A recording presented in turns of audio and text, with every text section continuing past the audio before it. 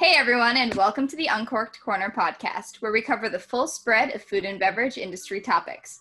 My name is Bianca, PR and marketing professional by day and food and wine connoisseur by night. And my name is Nick, an accountant with a passion for barbecue, beer, and whiskey. Today we are welcoming back our previous podcast guest, Jim Denz of Island Dog Brewing. In this episode, we've reconnected with Jim to learn more about home brewing and how Island Dog is teaching their community about the trade. Keep listening to learn more about the tools you'll need, where Jim started, and what could possibly go wrong your first time around. If you enjoy this podcast, don't forget to subscribe, rate, and review wherever you listen to us. With that said, let's welcome Jim back to the show.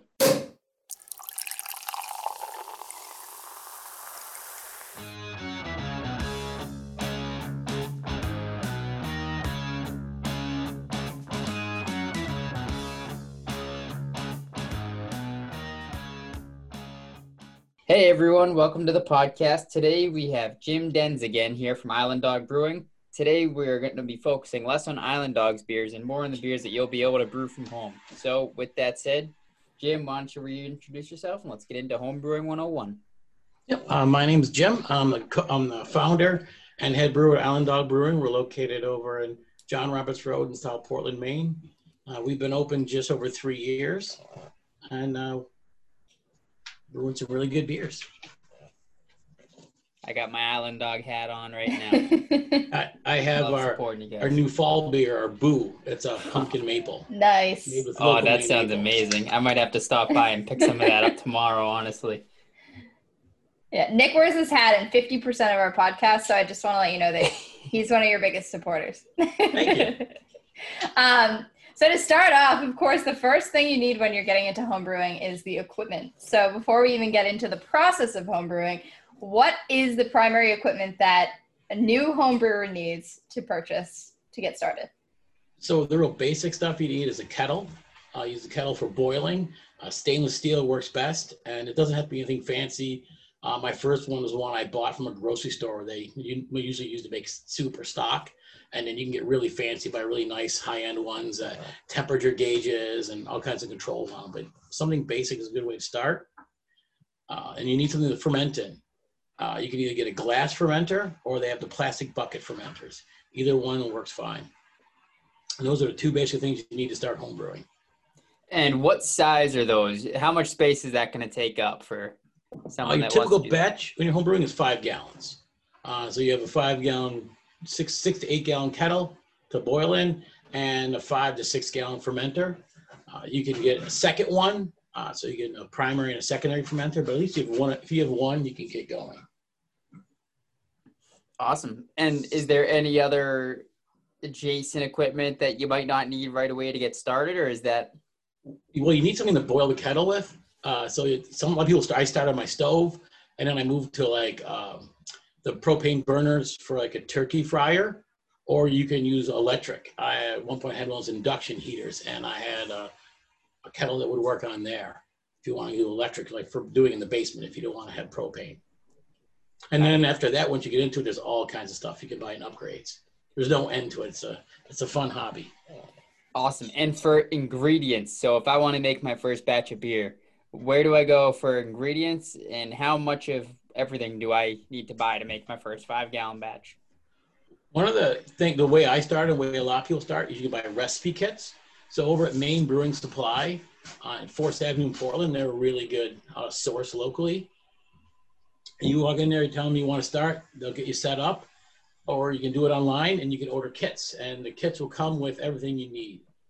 When you start, usually a good way to start brewing is to start by doing extract. So you actually get containers full of, basically it's a syrup, it's a condensed, they take what we would do with an all grain batch we'll talk about, and they condense it down into like a syrup, and that's your basis. So you put that in your kettle and you boil it. You get some hops, depending on what kind of beer you're making, and then you need yeast. Those are basic ingredients. Usually you're doing only maybe 6 pounds of the liquid extract or dry extract. It's about 6 pounds of that. And then what would you turn to for hops, for amounts?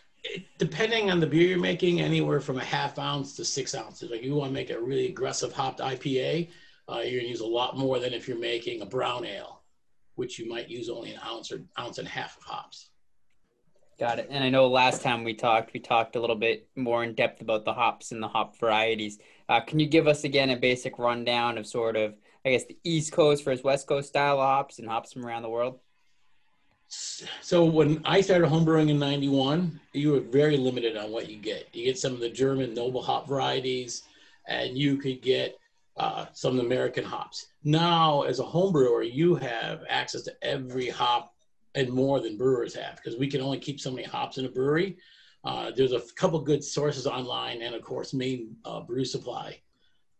So like if you wanted to make like a New England IPA, the Mosaic and Simcoe, Citra are the main hops you would use to get that real juicy, fruity, like grapefruit and citrus fruit flavors.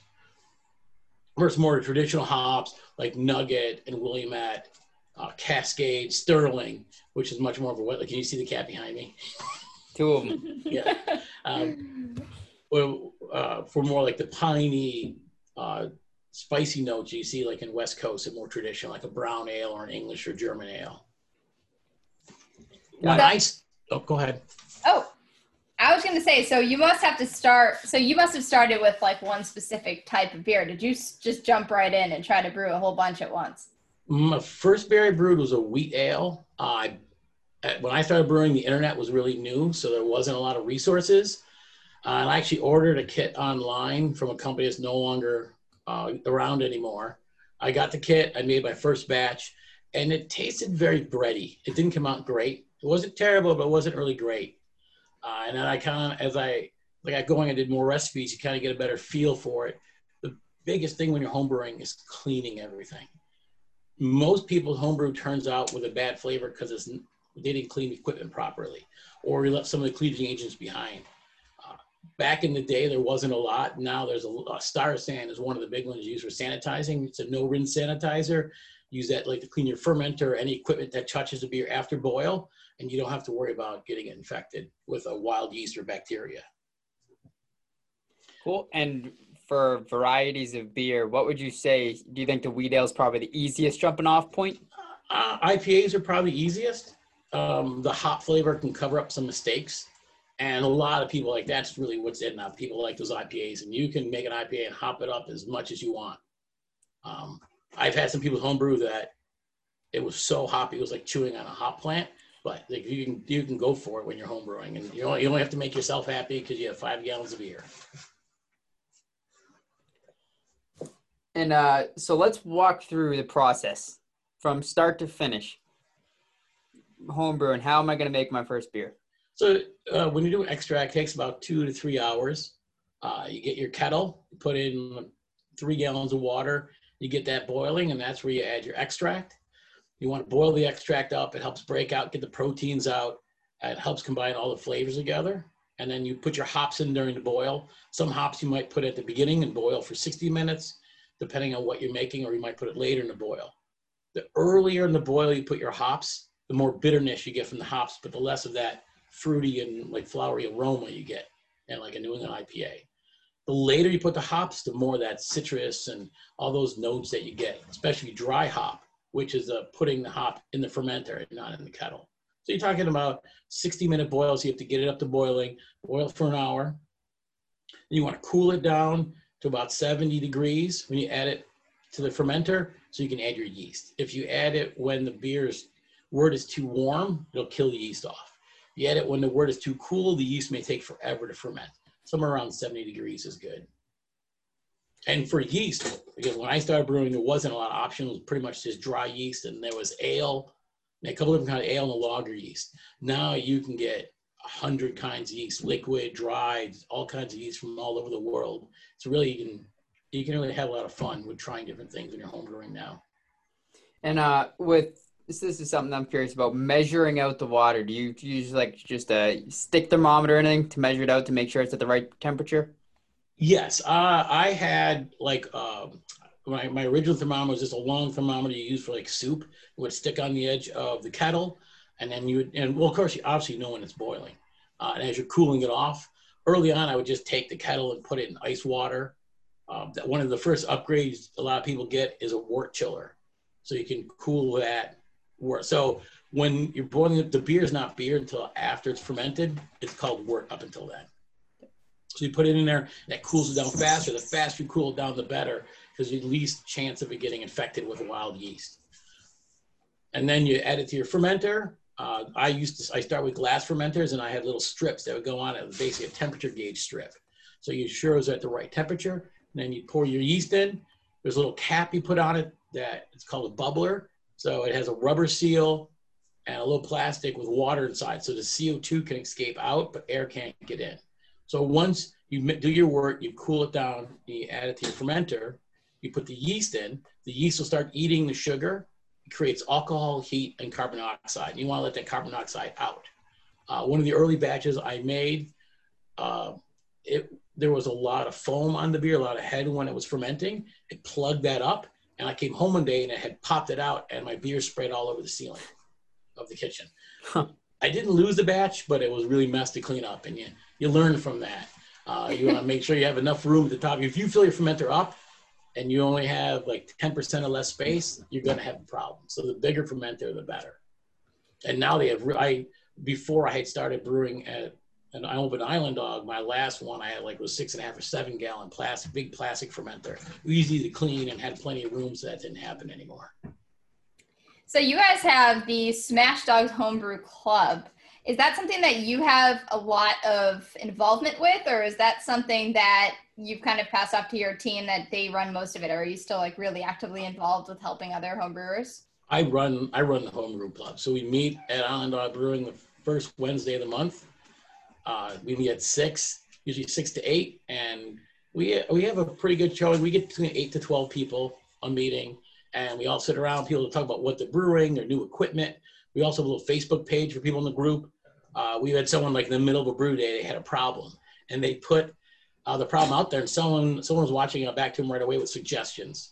And then you can see everyone else is set up, and we have everyone from people who brewed for the first time, people who have been brewing steady for 20 years and have really advanced equipment.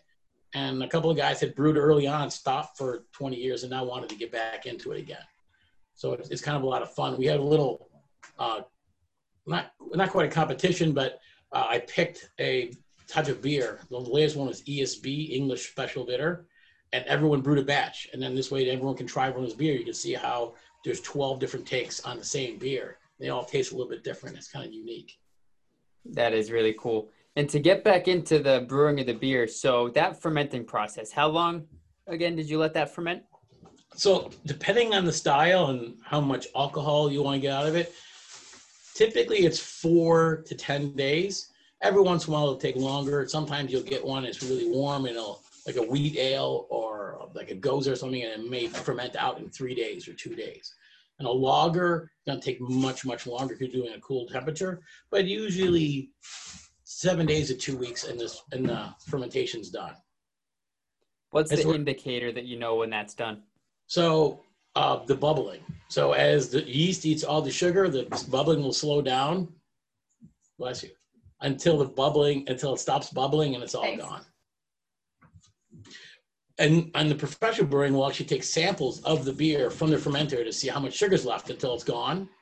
But when you only have 5 gallons batch, you want to keep drawing out beer for a test because you won't have anything left when you're finished. Cool. So you mentioned briefly there that the lagers, for example, would take longer and different beers would take longer to ferment. So is there any other steps along the way that would be different for the various styles of beer that you might be brewing? Yeah. So depending on what kind of beer, your liquid extracts can be different.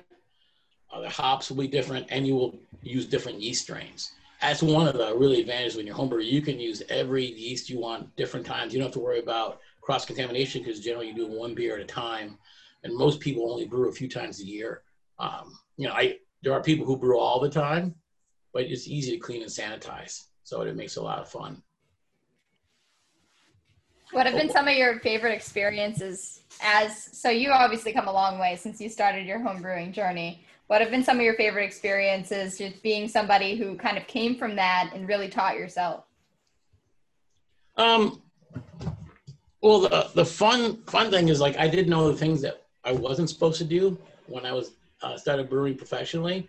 Like, you know, if you come up in it, you gotta know, like, don't do this and don't do that. So in some ways there's certain things I've done where now people look and they can't believe I did that. Like I used lots of yeast, probably not a great idea because you could get cross-contamination. Some things I learned the hard way, like the first time I kegged a beer. I really didn't know how. I had read about it and I had the theory of how it was done, but I never actually saw it done. So it was a lot of fun that time getting the keg beer from the fermenter into kegs and really just kind of figuring it out as we went and getting better as we went and figuring carbonation levels. That's the one thing when you're a home brewer, you don't really do too much about carbonation, but when you're professionally brewing and you're putting it in cans and kegs and sitting at the restaurants, no one wants over-carbonated beer or flat beer. And that's something that you don't really worry about too much when you're home brewing. The other thing we didn't talk about home brewing is bottling. So the beer ferments out, it's done fermenting. What do you do next? Usually let it sit for 7 days or so, let it clarify. And then you got to take it out of the fermenter and put it in the bottles. When you do that, you take the beer out of your fermentation vessel, you put it into a bottling bucket that's got a little spigot at the bottom with a hose that runs into the bottles. You would add sugar to the wort or to the beer now, because the way it carbonates in the bottles is the yeast, the sugar reactivates the yeast that's left in the beer and ferments to cause the bottles to become carbonated. That's tricky. If you over-carbonate it, the bottles explode, which we have some good stories of people putting bottles in their closets and middle of the night you hear all these pops and 12 bottles explode in your clothes in the closet. Oh no. But that's how you do that. The other option is as you get more advanced and you do it, you realize cleaning, you know, if you do 5 gallons of beer, you get about 3 cases. So cleaning all those bottles isn't fun.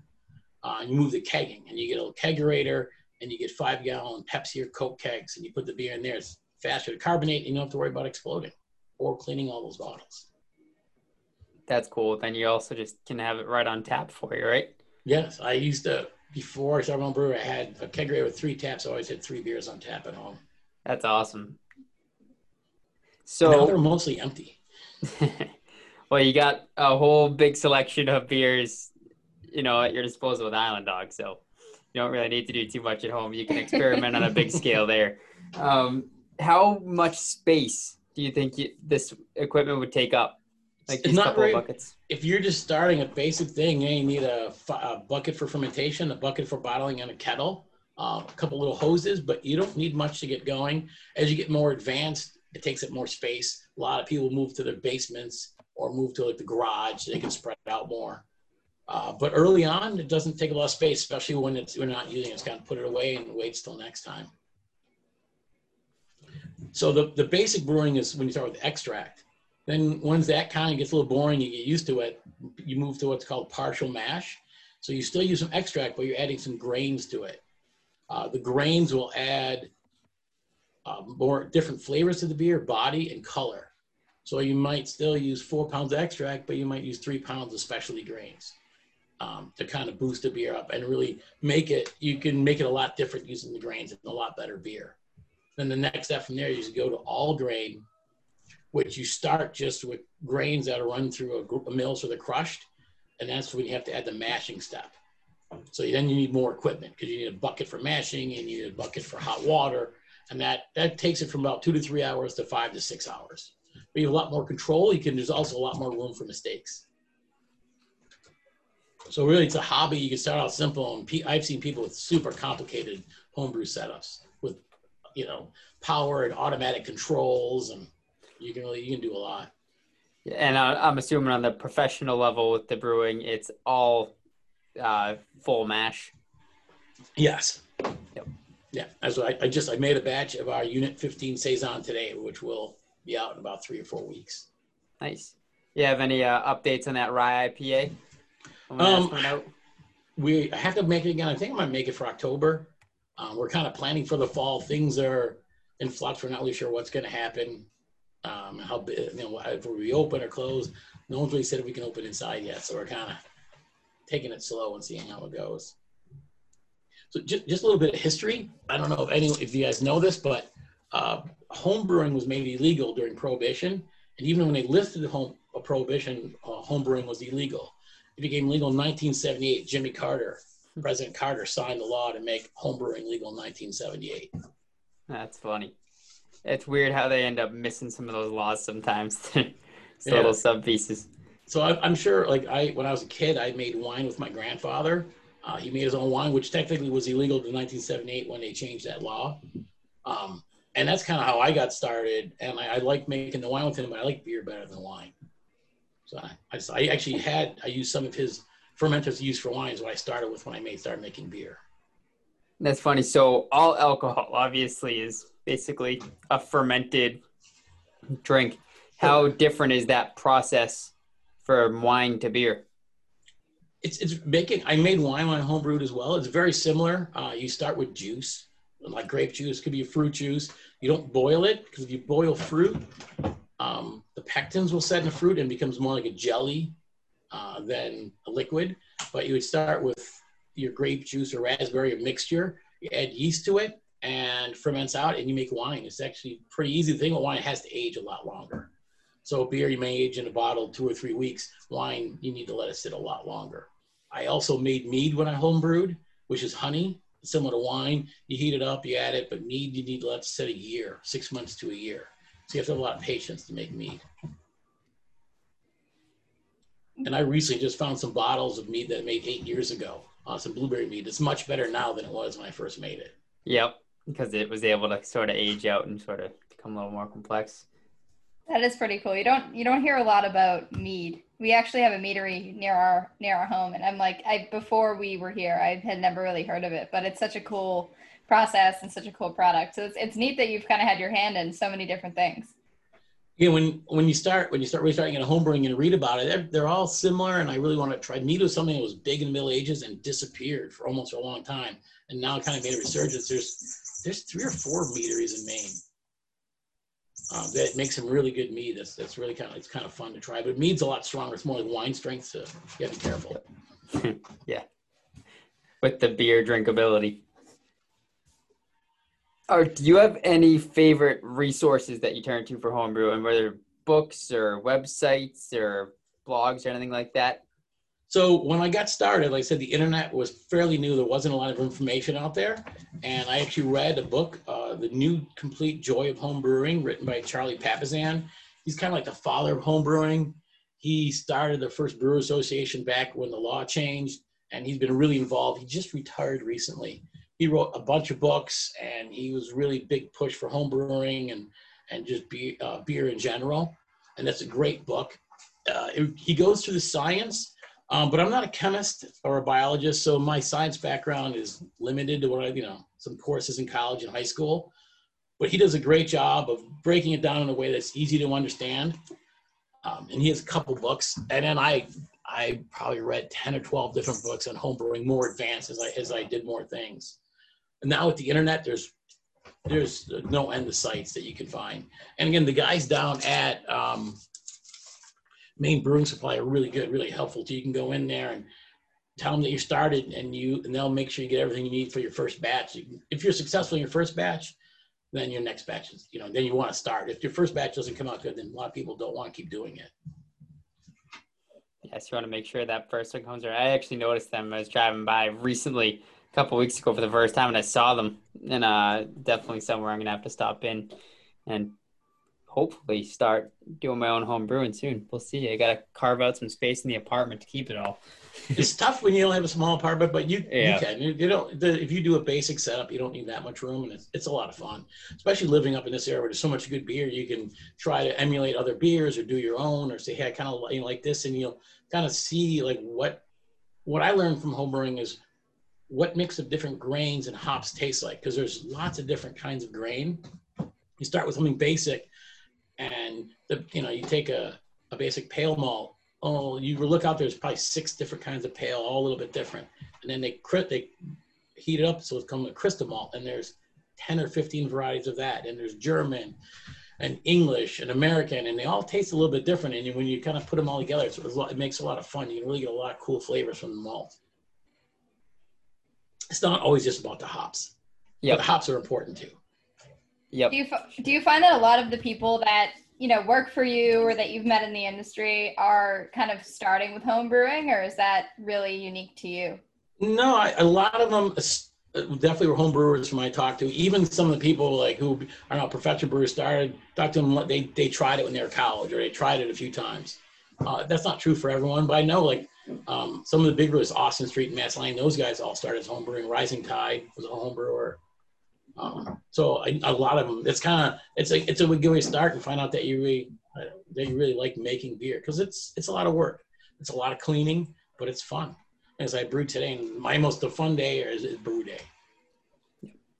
And that's something that we've found a commonality with some of the other breweries that we've talked to before as well, where, they start small and they just keep on a personal level ramping up, and then, canning and stuff or bottling for friends and family. And then, okay, we got to do something with this. They bring in more people and then they launch their breweries. So I do definitely think that you see a lot of them starting off as home brewers.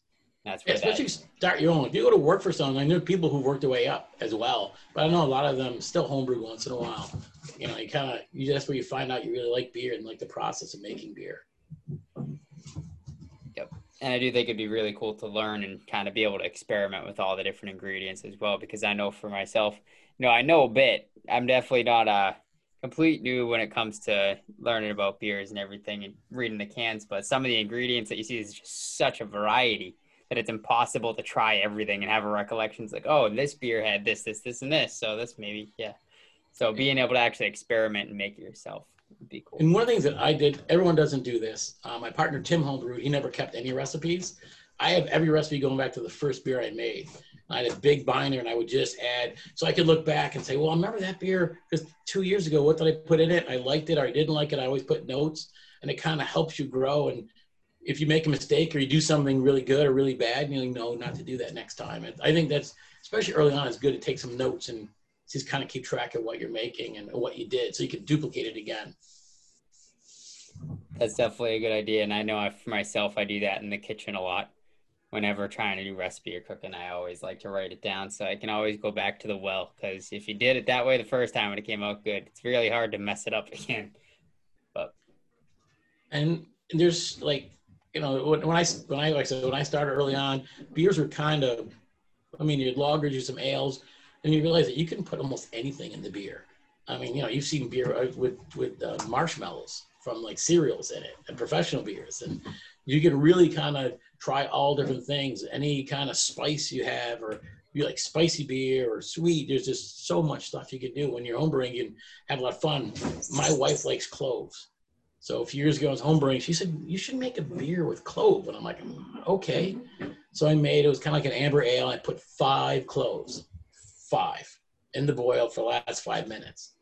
That beer tasted like you were chewing on a clove. That's what I learned. When you have spices, you have to go really easy. Like you use almost nothing. Even on some of my big batch, about 150 gallons of beer, I'll put 4 or 5 ounces of spicing, and you can taste it. It doesn't always take much for that flavor to come through. That's when you learn. It's like, a little bit can be too much. We drank the clove beer, but it was not good. You made it. You got to drink it, right? Yes. We found that after you had 3 of them, you didn't notice the clove so much. You couldn't taste anything else either, but you didn't notice the clove as much.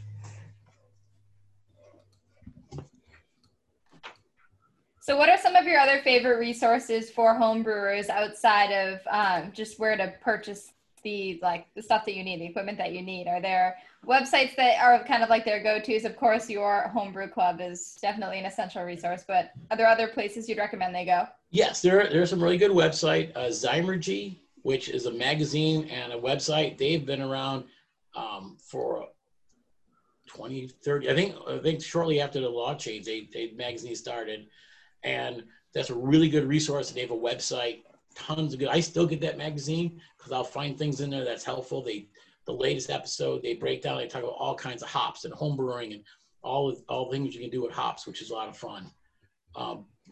Brew your own beer.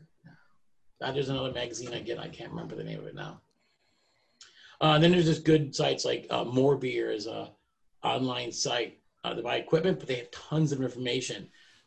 You can find all kinds of stuff about the hops and the grains and the yeast, and those are also really good resources. So with the internet, it makes it so much easier now to get information about making beer. And I'm sure YouTube's a big friend to a lot of home brewers just starting out as well. Yes. Yeah, there's a couple good YouTube channels. There was one where the professional brewer was doing that. I watched quite a few videos when I first started. They were just talking about cleaning and stuff that I had read about but hadn't seen. That was actually helpful. There's tons of good stuff out there now. And homebrew clubs, whether it's one of the local ones, there's a couple different local ones in Portland, and ours, and a couple. There's I think another brewery has some homebrew clubs that meet there. That's a great way to talk to people and try things. And if you have a beer that doesn't taste good, you can bring it there, and they people have done the same thing, and they'll kind of tell you what you did wrong or right. And those are great resources, and it's a lot of fun.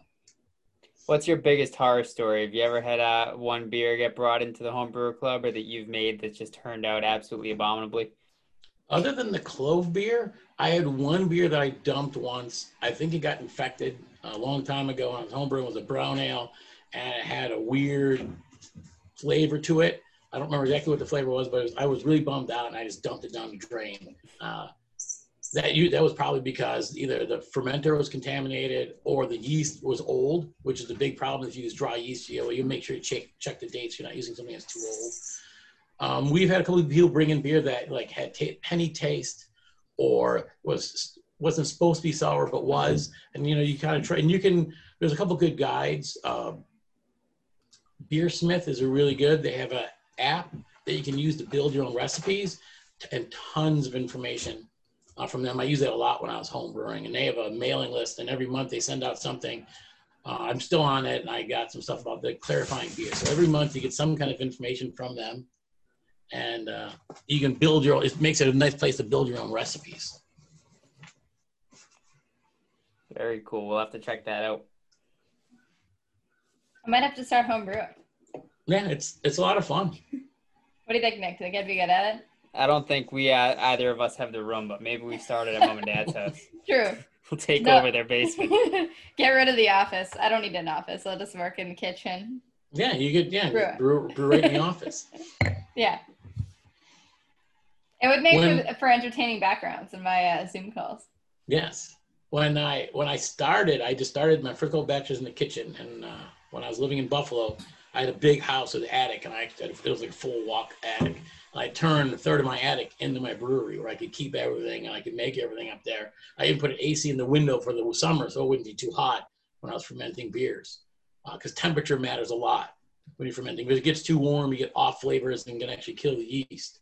So you try to find a place that's not too warm. That's why basements are really good places for fermentation. Usually the temperature in summer is it's a good place to ferment.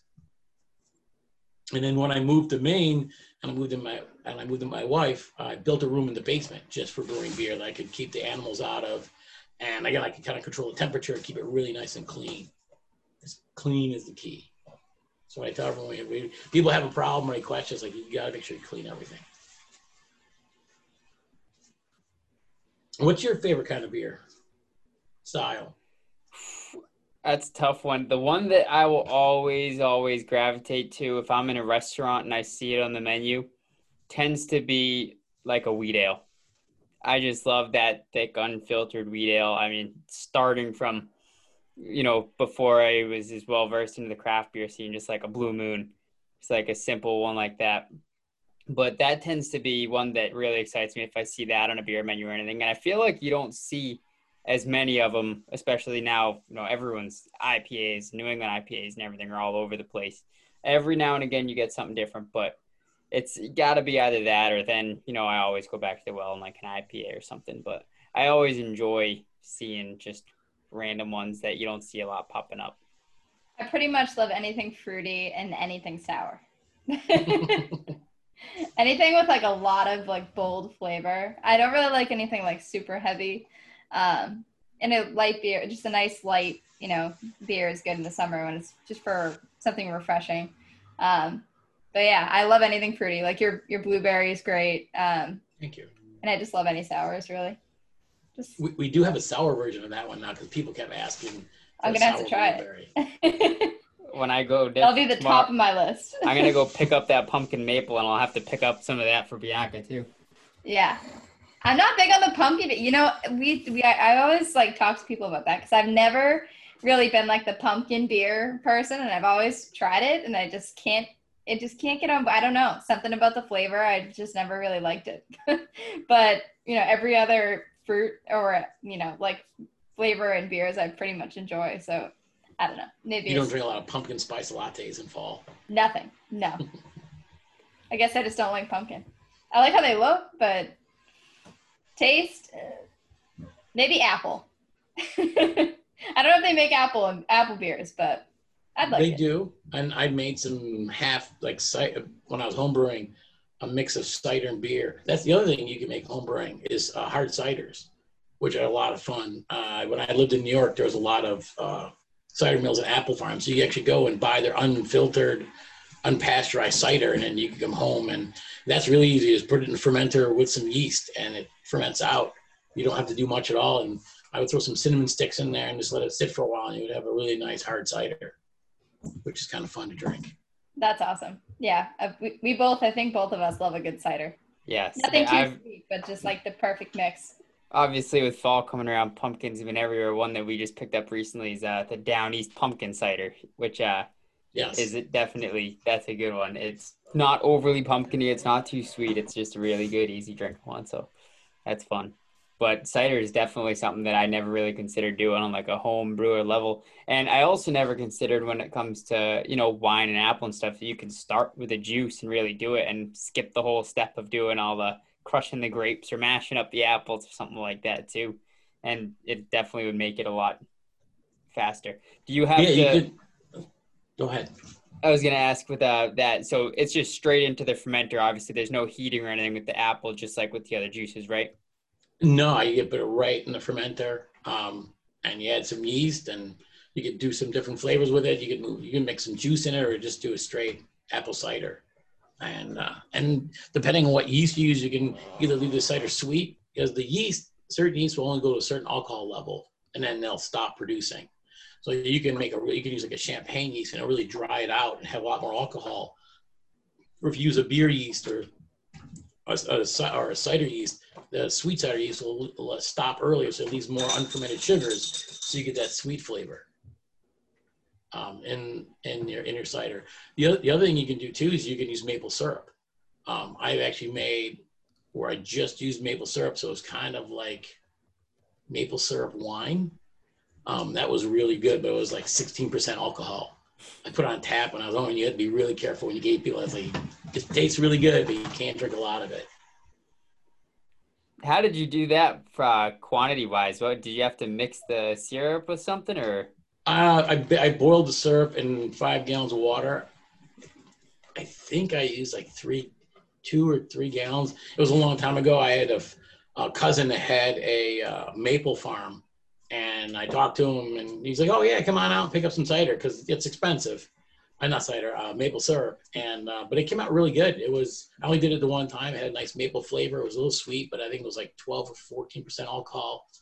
It was kind of a fun thing to do, and I put it in a keg, so it came out carbonated and like sparkling maple wine is kind of what it was like. That's a really cool, different type of drink. Yeah, you can do a lot of fun things when you're home brewing. There's no rules. There's nothing wrong. You mix anything you want together, and that's what it's kind of like cooking. Where you can make your flavors, but I'm not a great cook, but I'm much better at making beer. All right. So on that note, we won't keep you much longer than that. Before you go, is there anything else you want to leave off on for people getting into this for the first time? Yeah, don't sweat it too much. Find a good source to read a little bit on the internet, a little YouTube video. Just make sure things are clean. Make a nice basic beer. Don't get too complicated, and just relax. You're making beer. It should be fun. Awesome. We'll be sure to do that. Thank you so much for coming back out and talk to us again. We always enjoy talking to you. Cheers. Yes. Thank you. Cheers. Cheers. Thank you. Be sure to follow us on social at Uncorked Corner and on the blog at uncorkedcorner.com for a taste of more food and beverage content. And if you enjoyed the show, don't forget to leave a comment, subscribe, rate, and review on whatever podcast platform you prefer. Thanks for listening.